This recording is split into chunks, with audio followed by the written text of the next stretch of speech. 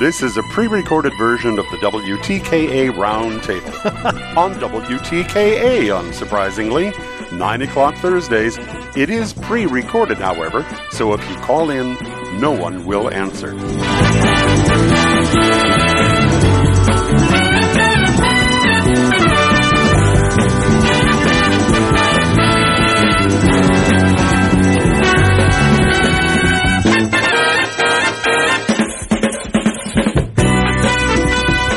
And we are back, folks, here on the Michigan Insider Sports Talk 1050 WTKA, online at WTKA.com. Sam Webb, Mr. Ira Weintraub on the other side, and it is time for the MGO Blog Roundtable. Plenty of topics to dive into this morning with the crew, starting off with the man who started it all at MGO Blog, one Mr. Brian Cook. Brian, how are you this morning? I am well. And then we, of course, go over to his right-hand man, Mr. Seth Fisher. Seth, how are you? My right hand has been worn down to a nub by writing Hail of the Victors right now. All right. And really? then, That's happening this year? Yeah. We're working on it. Good deal. all right. And then, of course, Craig Ross, who you heard from in the last hour there. And so we will dive right in, guys, on the topic that we've been talking about all week, and definitely want to touch on it with you. Just Michigan getting robbed.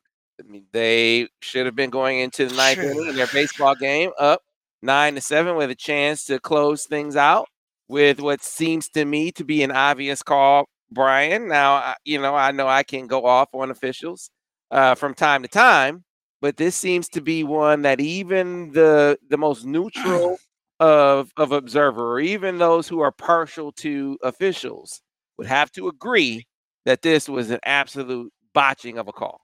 Well, I don't think you can ask me about it. We have Craig Ross on this podcast. I mean, you're like, you have Picasso sitting right there, and you want to talk to me about it? I would get all it. He's the you know- crescendo. Craig's the crescendo on this topic. Well, what Brian is saying in a very polite way is that I'm the king of the whiners, and that may be true. I guess I'd like to start with the fact that what Michigan baseball did postseason was really incredible. I mean, during the regular season, this is a team that had an ERA of 7.76 in the regular season of the Big Ten. They gave up 8.5 runs a game. The chances of them winning the Big Ten tournament with that was, to me, about zero. Yet they won 2 games. Eric Bakich sort of reversed his pitching order, started out with guys who he thought he could get an inning or 2 from, and then saved as good pitchers till the end of the game, or better pitchers. And then in the game against Iowa, he just said, I'm going to rest my pitchers, and they got killed in that game. And then came back and won. It just, it was really clever. And his team bought in and he won. And then he did the same thing in the NCAAs. I thought there's no way he's going to win a single game. And they beat Oregon where he did the same thing, finished with Allen and Weston, probably, the best he had. And they hit the ball, because this team always hits the ball over top, hits a couple home runs.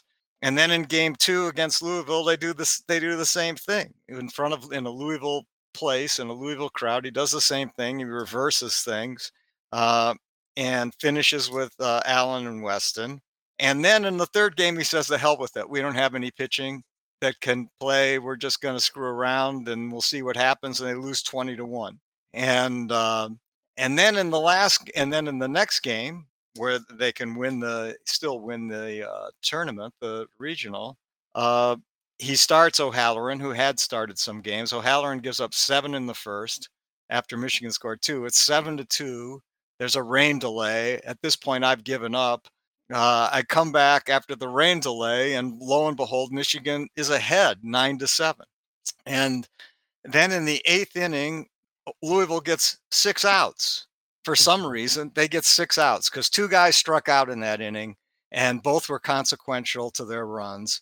And we're not talking about close pitches. We're talking about pitches right down the middle of the plate, belt high, that were called balls. Hey man, give me robots. Give me robots. I know, and it was terrible. And then they get this call at second base by a guy who's a Louisville fan, because apparently they got Louisville umps doing the games.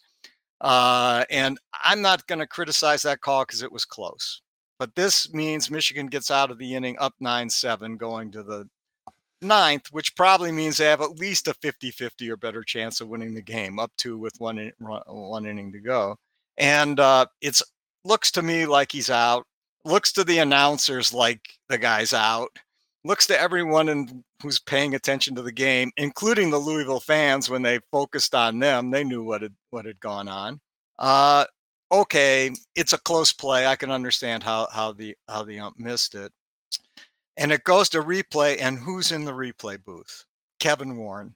Kevin Warren is in the replay booth and decides. Now we've got it. There we go. and Kevin Warren, Adolf Hitler, and yeah, and so they blow TJ Duckett in the repo. Yeah, right, and they blow the call, and then ends up they score 4 runs on this, and Michigan loses, and they get a double on the top of the 9th, but they're playing for 2 runs, not 1, so that's they can't construct it. I mean, it was terrible. There's no one who's supporting this call. Not Louisville fans, not anybody. Michigan State fans are very loudly supporting it. Their favorite thing in the world is when Michigan obviously got screwed. They love it. It's their favorite. Yeah, winning Michigan losing unfairly is like, perfect for them. That's exactly what they love. It's their message board. My brother-in-law, like I know too many Sparties, and every single one of them wanted to call and gloat that Michigan got hosed. Yeah. So in any event, it's hard to believe that Michigan would do much in the Super Regional. Of course, I thought there was 0 chance they would do anything in the Big Ten tournament, and there's 0 chance that they would do anything in this regional. Yet they did. That's credit to the team. They had great hitting. It's credit to their coaching. And there's a rumor that came out yesterday. It's been reported a number of places that Bakich has been offered $1.3 million by Clemson. My understanding is he's paid $400,000 by Michigan. Whether this is true or not, I don't know, but that's a lot of money for a baseball coach at Michigan. Wow. And it also implies that Hutchins's contract is, I think, up this month. I haven't heard anything about that, but if they pay him $1.3 million, do they have to pay, her $1.3 million too? I don't know what their situation is on that. See, this, and I don't know if it's true or not, but to me, this guy, I think you gotta do whatever you have to do to keep him.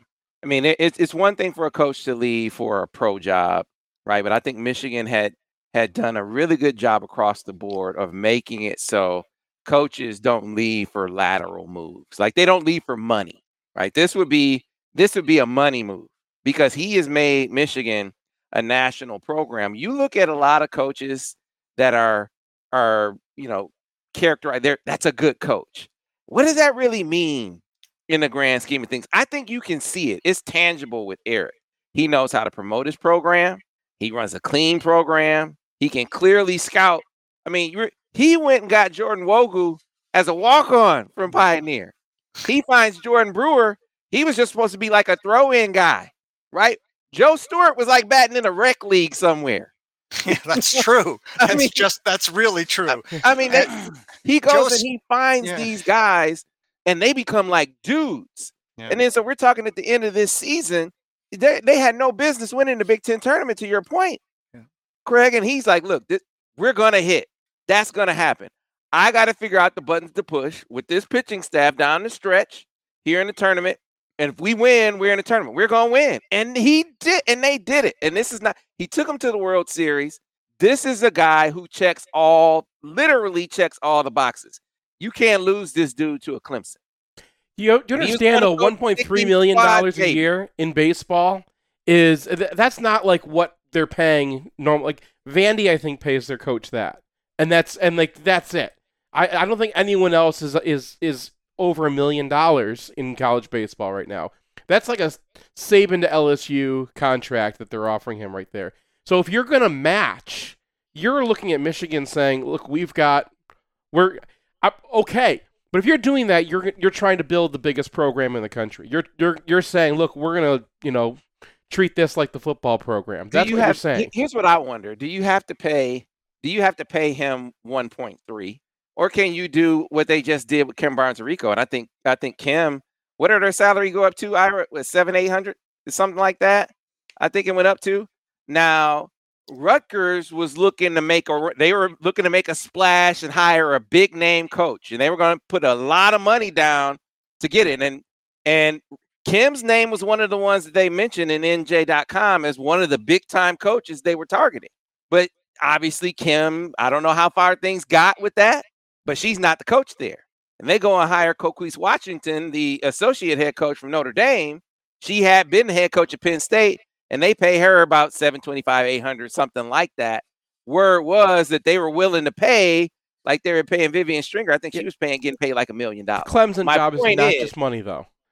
My point is, if you were going to bring in Kim Barnes-Rico, you probably were going to bring her in for more than you're paying Coquise Washington, who is an associate head coach who's getting $725, $800, and you were just paying $1 million.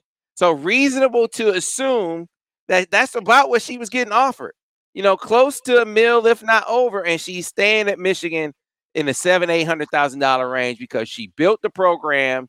You're paying her much more than you were before. I wonder if the same formula could apply to Erik Backus. Do you have to pay 1.3? Or could you pay, 8, 9? I'm not speaking out of the man's pocket, but could you pay something like that, a much higher salary, and keep a guy at a program that he built?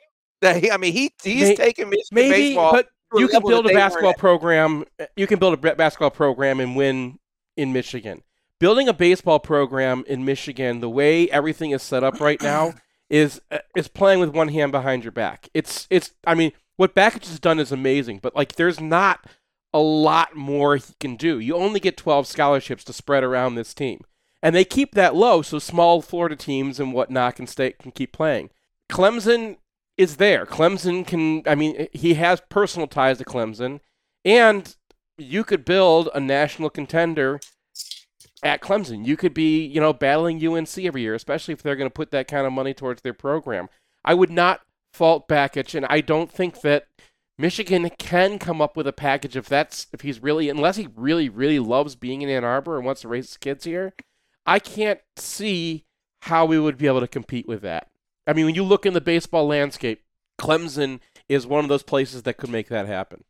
See, but he is competing at that. I guess my point is he took Michigan to the World Series, right? This team that you felt like had no business being there. I know. But baseball is weird. But baseball is weird, number one. Number two, it's impossible to get pitching up in the North because the way that teams find pitching, a lot of times they look around people's old starters and they pay them. It's old school. I take a page out of his book, and he keeps saying, and he said for years, and he's been backing it up. He's like, man, I can get everything done to be a top program here. Now, I know you got to say that as the coach at Michigan, right? But he actually goes out and does it. So, it seems to me that this dude can do the exceptional, that he can compete at a level that you don't see Northern teams compete at or Northern. Let me ask you a question. Would you question a coach that's had a ton of success at, say, when Shaka Smart left Virginia, VCU to go to Texas? Did you question that? I did not. That's what this is. Big Ten baseball is mid-major baseball. ACC baseball is high major baseball. That's the difference between the two. And that's what Seth's trying to say. But you just got to call it what it is. Big Ten baseball is mid-major baseball.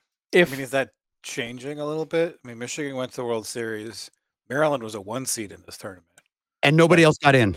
Rutgers should have. And Rutgers should have been. Nobody else got in. It's a mid-major conference still. It's probably not changing anytime soon. Yeah, the only way it would change is if the Big Ten did some very radical stuff, which we've talked about, and they should have. So I don't want to. Can we talk about that though? Because here's the second time this year that one of the Big Ten teams has been screwed out of the playoffs. Rutgers deserved to get in. There's no argument Rutgers should not have been in the playoffs. Michigan gets hosed by, amateur hour. And side note, this is the NCAA trying to go back to amateurism, right? They wanted to defend amateurism forever. There's nothing more amateur than having a fanboy umpiring a big game like that because he's local. Anyway. No, that's true. I mean, Warren should be, Warren should be livid right now. He should be out in front. These are his programs, and I understand maybe trying to save it for football or basketball or whatever, but this guy is never getting behind his teams. Where is he? Where is the guy who should be shouting? Because when this happens to other conferences, they are all over the news. They are upset. And no one's been screwed more than Big Ten baseball. Big Ten baseball and Big Ten softball are absolutely being screwed at every single turn at the NCAA, functionally, on the field, off the field, and in the entire system of baseball. Every decision is made for what's best for a UCF. And the Big Ten's got to say, look, this is silly. We can't play. We only get 3 weeks to play in our stadiums. We can't have no access to players because we only have 12 scholarships. This is not how you're supposed to be running an athletics program. So, the Big Ten, it's time for him to get mad. It's time to get mad and vocal. And if they need to, pull out. Big Ten baseball can pull out of the NCAA. They can play wood bats. They can play all summer. They could get better recruits, and they would get. And people would love it. They'd fill they're beautiful stadiums. These are towns that stay full during the summer, and there's nothing else going on. Apologies to our soccer friends. There's nothing else going on in town over the summer. I've been saying this it seems like once a year on this show for 10 years now, and the one person who said he was going to do it and then left the position was Bill Martin, who I had a conversation with. He said, "Hey, I'm going to do this. I'm gonna organize us. I'm getting us out because this is stupid." And I said, "Yeah, why are we playing baseball, the summer game, in the winter?" And that makes no sense. There was a game right in maybe the last regular season games in Ann Arbor. They were packed. Michigan wasn't doing anything. They weren't winning a championship, a regular season championship. They had big crowds on a nice Friday night. Beautiful environment. People were happy to be there. We had a raccoon game this year. If people managed to if we managed to stay playing, if we were still playing right now, there would be raccoon T-shirts and stuff like that because of the silly raccoon game, right? Well, look, man, I think to get back to the original point, if you just lay down and let Erik Bakich go, then I think you're conceding that it matters as much as I think it's come to matter. At least at Michigan. Maybe it doesn't matter in the Big Ten. Maybe the Big Ten maybe the reason Kevin Warren isn't speaking out because it's just baseball. And Big Ten baseball doesn't matter. We're just a mid-major conference. So what?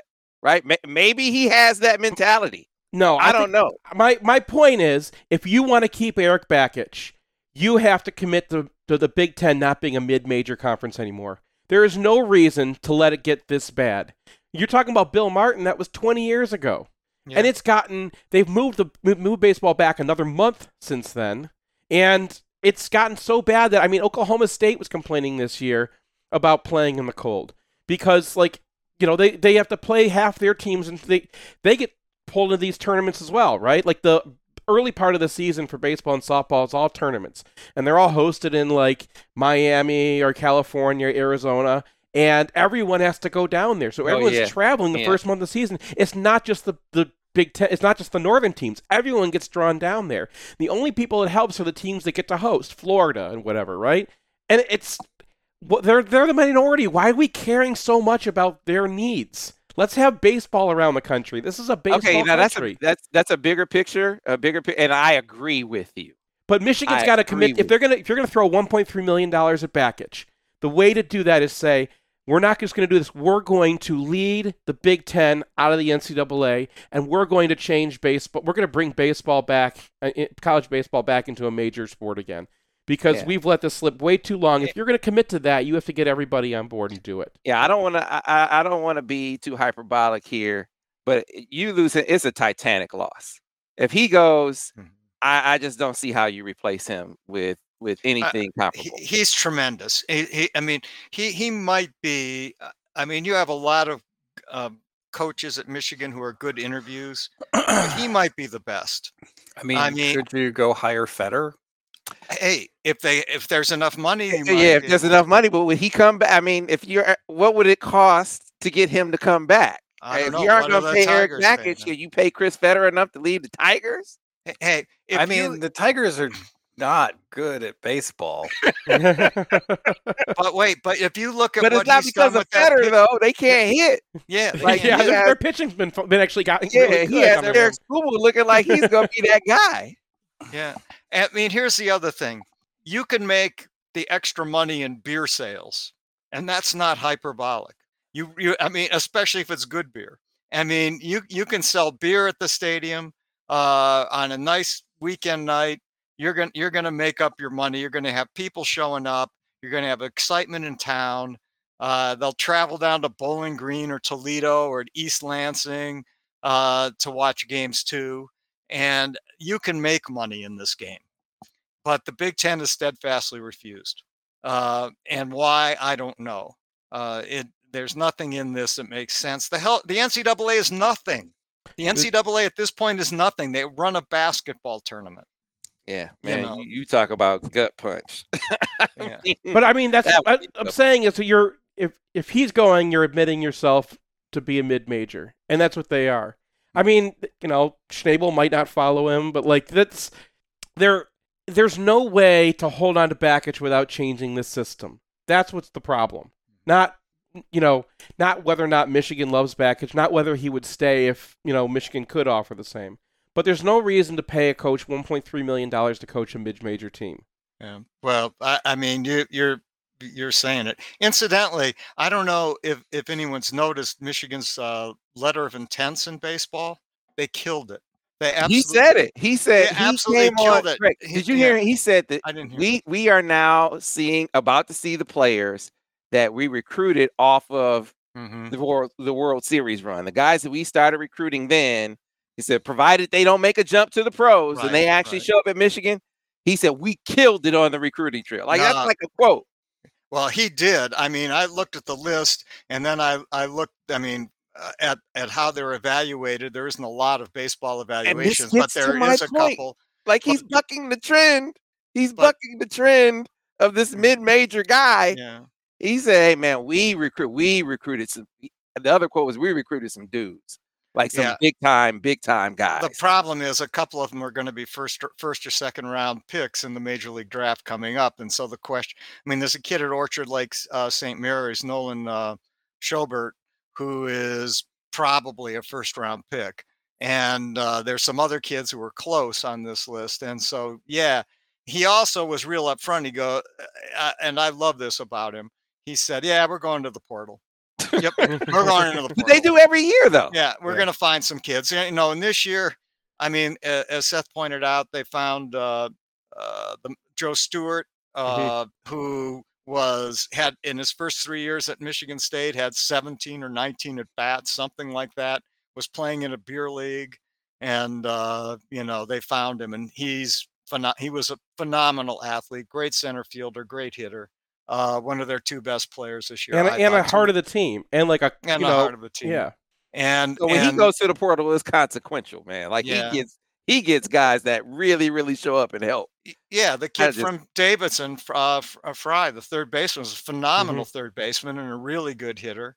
And he came from Davidson, and so they've he's done well, and his player evaluation skills are obviously high level, and he's got at least 4 or 5 pitchers in this group of 13 who throw in the mid 90s. Now I don't know if they can throw it over the plate, but that's always a question, but there's a 6'5" kid up from Bay City who I think will stay. I think his name is Tommy Skripansky. He throws at 95 in high school. So he's a big kid, and so and the class is loaded with guys like this. So, I mean, he's really done it. I can't say enough good. The only the only criticism I have is he had Storako down in Louisville. She was attending the games. The camera loved her. The camera couldn't stay off her. And so they had got her on the mound. Absolutely. She could have pitched. I don't see why she couldn't have pitched. I think it's legal to throw it underhand. Get her out there. That's my only complaint. They should have used Storako, and heck, in the 20-1 game, it couldn't have gone any worse. Right. Well, hey man, keeping your fingers crossed. That would be. I understand. I don't want to make it sound like I don't understand your point, Seth, and your point, Ira. I get it. I understand what you're saying. I'm saying that if you let him go, that you're conceding that is your place in perpetuity. Because if ever there's a guy that's going to have you play consistently at a high level, this guy has shown he's that coach. Sam, you are absolutely right. If you let him go, you're conceding that that's what you are. Unfortunately, that's what they are, unless they're going to change the paradigm, and that's going to take a lot more than just paying the coach. Yeah. All right, we need to get to a break. We got a lot more to get to here on a spirited MGO Blog Roundtable. Hopefully, if we can give you something that makes you feel a little. I don't know if we can give you something that makes you feel a little bit. Probably won't give you something that makes you feel a little bit. Let's not talk about CJ Carr then. Well, we have to. We got to get to a break. Be back on the other side here on the Michigan Insider on Sports Talk 1050 WTKA, The Ticket. That'll bring him back. Clear on radio. Hey, I can't believe we talked 30 minutes on baseball. It's awesome. Well, it's because you I mean, I honestly, I hadn't seen that $1.3 million offer. It's all over the internet now. That doesn't mean it's true. True, right? Yeah, I think where it's coming from is a Clemson insider who said they're going to triple his salary. So I don't know if I trust that number. Yeah, I don't know if I trust it either. But I'm hearing things from people who actually care about baseball a lot, and people who message me on Twitter all the time are like, "Hey, here's what's going on," and it's serious. I mean, Clemson really wants to put themselves on the map. They want to compete with UNC, and they think that they can, offer a coach. Yeah, I mean, this is a coach like I said it, in the segment. You say that's a good coach. What does that even mean? Like this dude, you can point to what it means. It's tangible that. Well, they think he's Saban. They think he's going to be Nick Saban for baseball. I think he could be. And we're Michigan State. Right. Yeah, it's like doo-doo on a stick, isn't it? Yeah. Like, man, come on, dude. Man, that would be tough. So we teased it, we previewed it. Wish we had better news.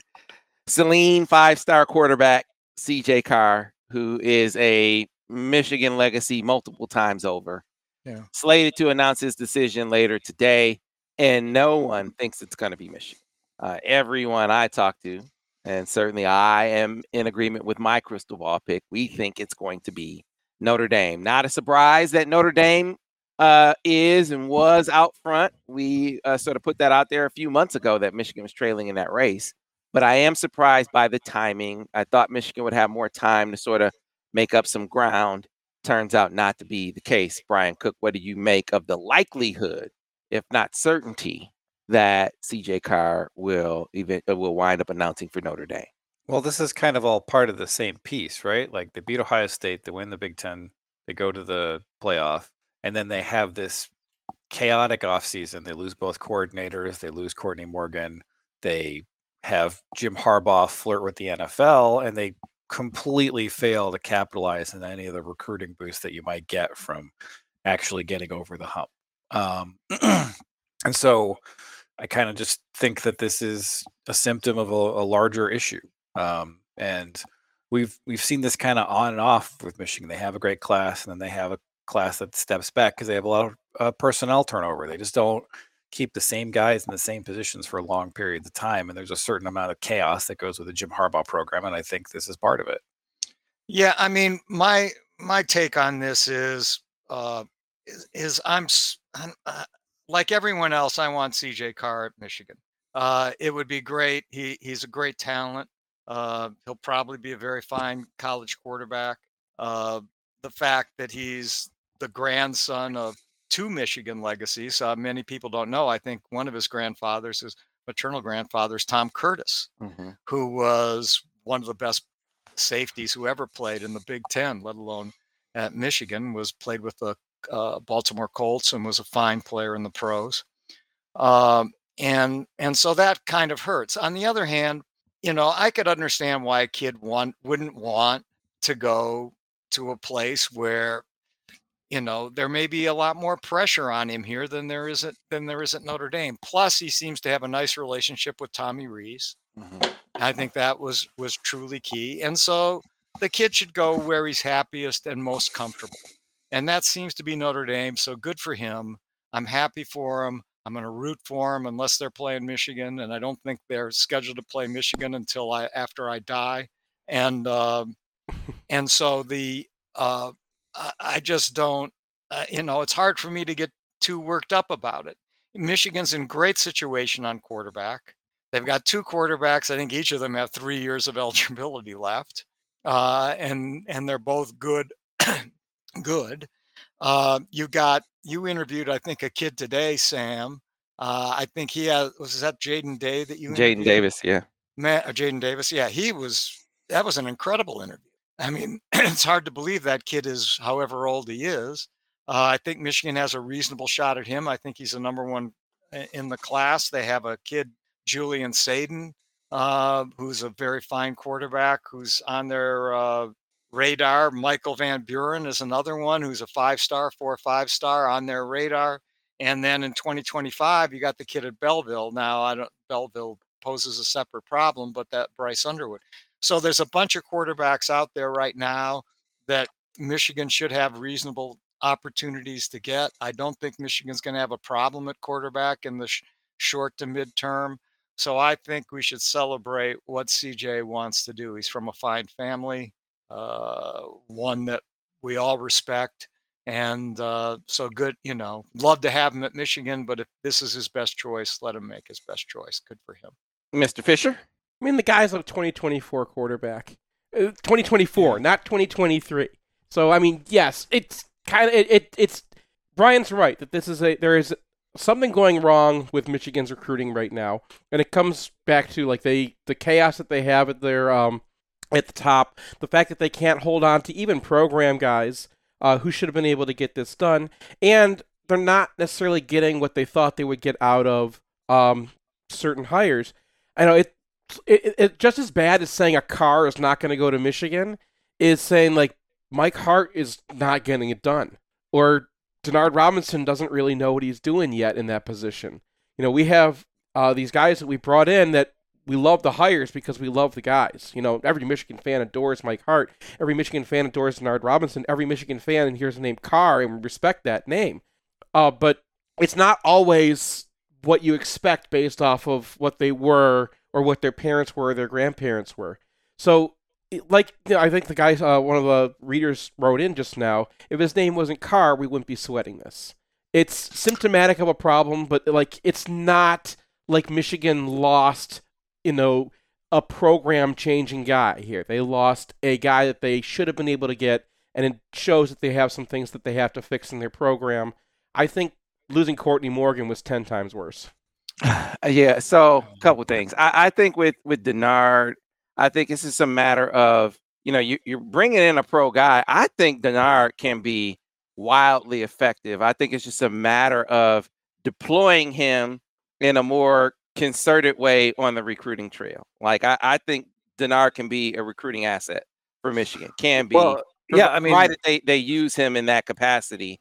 I mean, the issue is how long has Tommy Rees been talking to CJ Carr? Yeah. And how long has Denard been talking to CJ Carr? Fair it's point. Turnover, not necessarily the personnel that's currently in place. Right. It's a great point. Tommy Rees has been been on him. Tommy Rees has been on him longer than Weiss, even. So, he's had more time on task with that relationship. But to Brian's point, the turnover created some openings that, are not just being seized upon, but are just being absolutely just torn through. Notre Dame is killing it on the recruiting trail. It was always the case, though. Here's the glass half full. If you're Michigan or a Michigan fan, no Notre Dame nor Michigan nor anyone else is going to get both of these guys. Now, Notre Dame was leading for Dante Moore and CJ Carr. They are not going to wind up at the same school. I would be shocked if Dante still wound up at Notre Dame.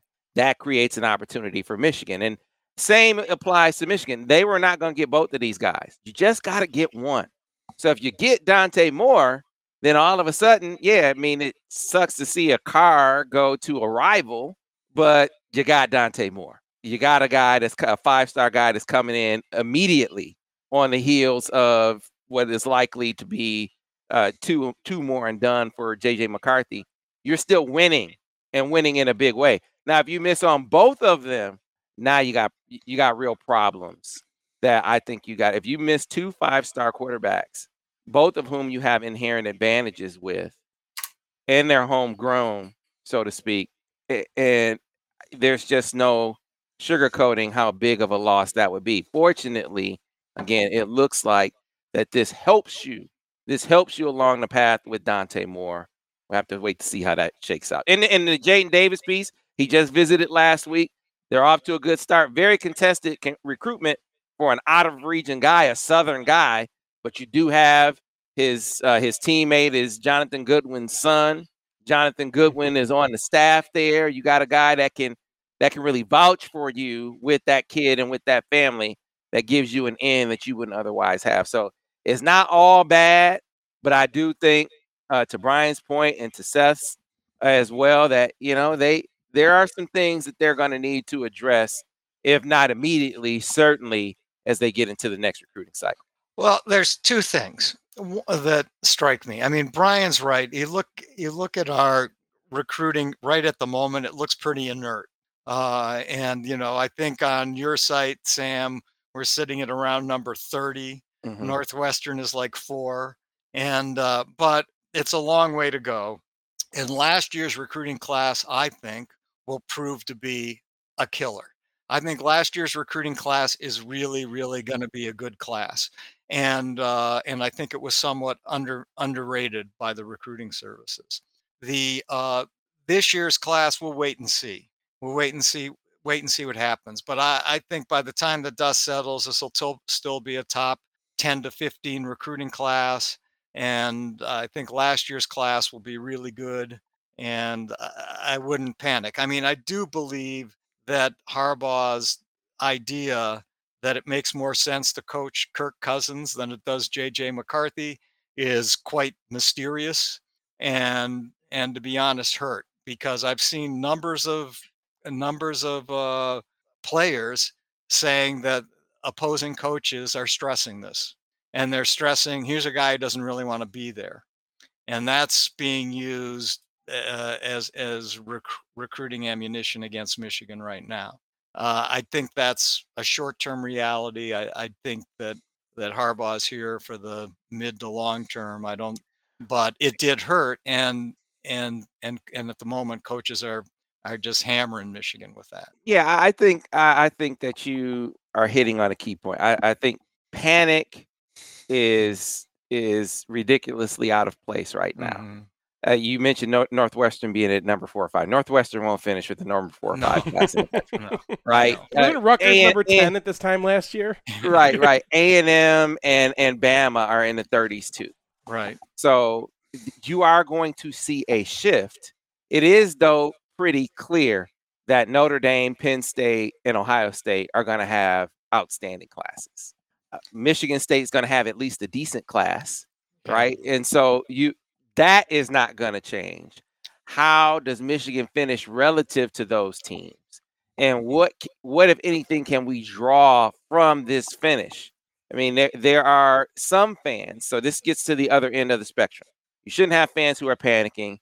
you also shouldn't have fans say, there's no sign of reason for concern, right? Those fans say, hey, well, look at Hassan Haskins. He's arguably the most important contributor on last year's team, and he was a 3-star guy that no one saw. And it's a great point that was a great discovery, a great talent development. But what do you aspire to be? A team that competes every 4 years, because this was Hassan Haskins' 4th year? Or do you aspire to be a team that competes every year? If you're going to be a team that competes every year, then you had better be recruiting with teams that compete every year, right? That's how I see it anyway. Michigan's been really good, especially this last year, but I think that might have been Courtney Morgan a little bit, with finding guys that were under the radar. I mean, Hassan Haskins is a good example because he was a guy who always had that talent. As soon as we saw him on the field, he was awesome. And it was just like that people didn't know about him.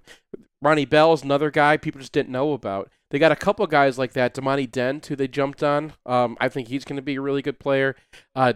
Alessandro Lorenzetti, I was just doing the write-up on him, and like everyone who sees him is like, wow, that's exactly where good offensive linemen come from. Now, it's going to take a couple of years to develop that guy, but they've done a good job with the back end of the class. They've done the kind of job that Clemson, when they were winning national championships, would do with their back end recruiting. It's the front end recruiting where they've fallen behind again. And like, would they win a Rayshon Benny recruitment this year? I'm not certain that they could. Now, with Carr, you can't just use that as the only bar. I mean, you don't even know if he's going to end up at Notre Dame. Tommy Rees could have a head coaching job in 2 years, right? Like, a lot of things could happen. Tommy Rees could drop the ball. We've seen him do it before. So, thanks, Tommy. Yeah, you're going to end up having, cycles and stuff like that. But it gets back to what Brian was saying. They need to have some consistency. They need to find guys who are working. I didn't want to besmirch Mike Hart and Denard Robinson. I just wanted to say you got to make sure that those guys are in their best positions and that they have the time to get good at it and figure out what they're good at and use that, because they made mistakes this year that are hurting them with this class. Well, you mentioned Damani Dent. That was a guy that Courtney Morgan found. Right. Same thing with Zeke Berry. Kept him on Keon Sabb. Found Deuce Spurlock. I mean, that was a recruiting guy that recruited. He brought guys to the table. And why isn't Courtney here? He went to work for Washington. DeBoer. Yeah. Money. He got paid 3 times as much. It wasn't just money, maybe. It was not just money. I mean, Kalen DeBoer is a friend of his who gave him his first shot, and he he was going to be really appreciated there, where I think he was kind of one of the cogs at Michigan. Well, I know they paid him 3 times what Michigan was paying him, and I don't think Michigan offered it or offered to match it. And they should have. So yeah, they should have. They should have recognized what they had earlier, but he was not. Yeah. The position was not a sidestep. I want to say he is like Kalen DeBoer's right hand man over there, and he was not going to be Harbaugh's. Right. So you have. There is also the NIL consideration too. We can't discount that as a factor in this. Mm-hmm. I've speculated. Now this has nothing to do with the CJ Carr recruitment, mind you. But I've speculated that on top of, the recruiting prowess, the improvement in recruiting prowess of the Notre Dame staff, that I've speculated they also have a pretty aggressive NIL pitch. Now, I don't have anything tangible to offer. I just suspect that is the case with them. Again, nothing to do with the CJ Carr recruitment, but another piece to the puzzle that they may have working for them that Michigan doesn't have working for it to the same extent at this point. So that's another factor to throw in along with the turnover. This is a two-edged sword to some extent. I don't know if we mentioned it, but last week or in the last week, I think it was Ryan Day who was yammering at his boosters that they had to put together $13 million to keep their players out of the transfer portal. Now, that in other words, you're just seeing the emails, okay? This has been going on at Ohio State for a long time. This is not the first time that these people have been told they need to come up with some money to keep their kids from leaving Ohio State. It's just you're seeing the emails now. But if you're running that sort of a program, and I'm not being critical of it, necessarily, but But when you're running that sort of a program, it has its own sort of problems. And always saying, hey, we need another 10 million here, we need another 15 million here from your boosters, at some point may not feel sustainable.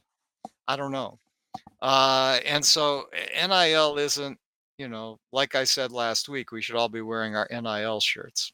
But it's not obvious that the downsides of this at some point don't exist. Yeah, and look, if they can get Dante Moore, if they can drag some of these recruitments out through to the season, they can get some momentum. Because they did a lot of their best work last year down the stretch. They were one of the, as far as finishing was concerned, they were one of the top finishing teams in the country with the way they closed out that recruiting cycle. So can they pick up some more of that momentum?